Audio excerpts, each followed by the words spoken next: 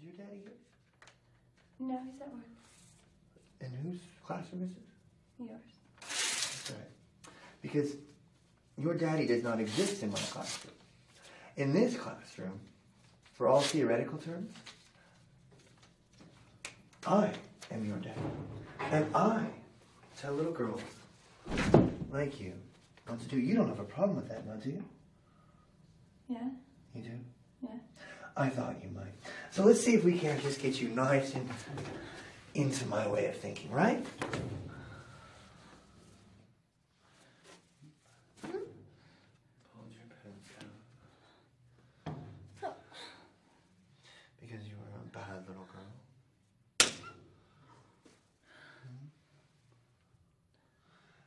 No.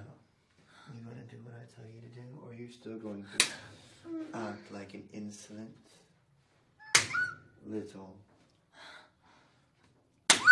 girl? Are you going to do what I tell you to do? No. Well, it's only going to get worse. I'm not going to stop hurting you, little girl, and spanking that little ass until you say you'll do what I tell you to. Okay. You'll do what I tell you to do? Because who's your daddy? You. Oh, sorry. You. I didn't quite hear that. You're my daddy?